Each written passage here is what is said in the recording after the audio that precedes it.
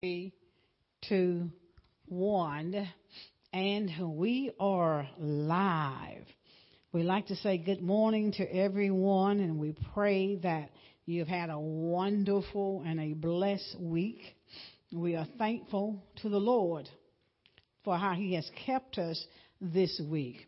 We are thankful that He allowed us to be among the living, and we are thankful that He has blessed us to such a degree that all the necessities of life, that He had granted us all of those things, and we are thankful for that.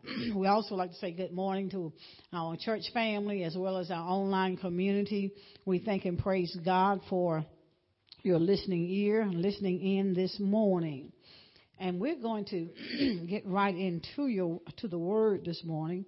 We want to go to the book of St. Matthew. St. Matthew chapter number 8. St. Matthew chapter number 8 is where we're going to start this morning. We're going to begin. As always, we seek the Lord to hear from Him throughout the weeks. And if I don't hear, then I can't speak. I can't give you something that the Lord hasn't given me. So I'm on my face and before the Lord, seeking for a word, so that I may be able to not only share it in my own self, but as well as with the church family and to those that are listening, the online listeners that are listening as well. And I was at one place, and then as I continued to pray, it wasn't settling in my spirit. And as I was praying, a word dropped in my soul, in my spirit, and that's what I want to share this morning. Because there is so much going on, and somehow or another, our faith is not where it should be as believers.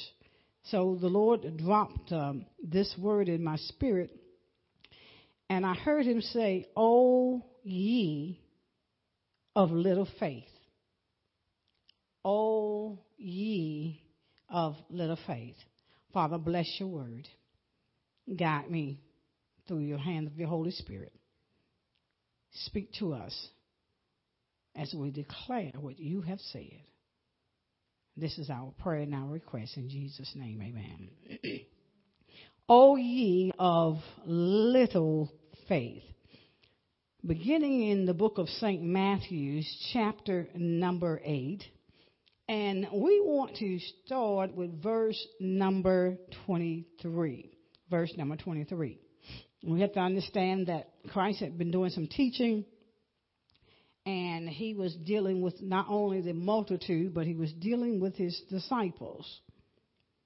And at this time, He had sent the multitude away, and He began to teach His disciples, His followers. So in verse number 23 in Matthew chapter number 8, verse 23 says, "And when He was entered into a ship, His disciples followed Him." Verse 24 says, "And behold, there arose a great tempest in the sea, insomuch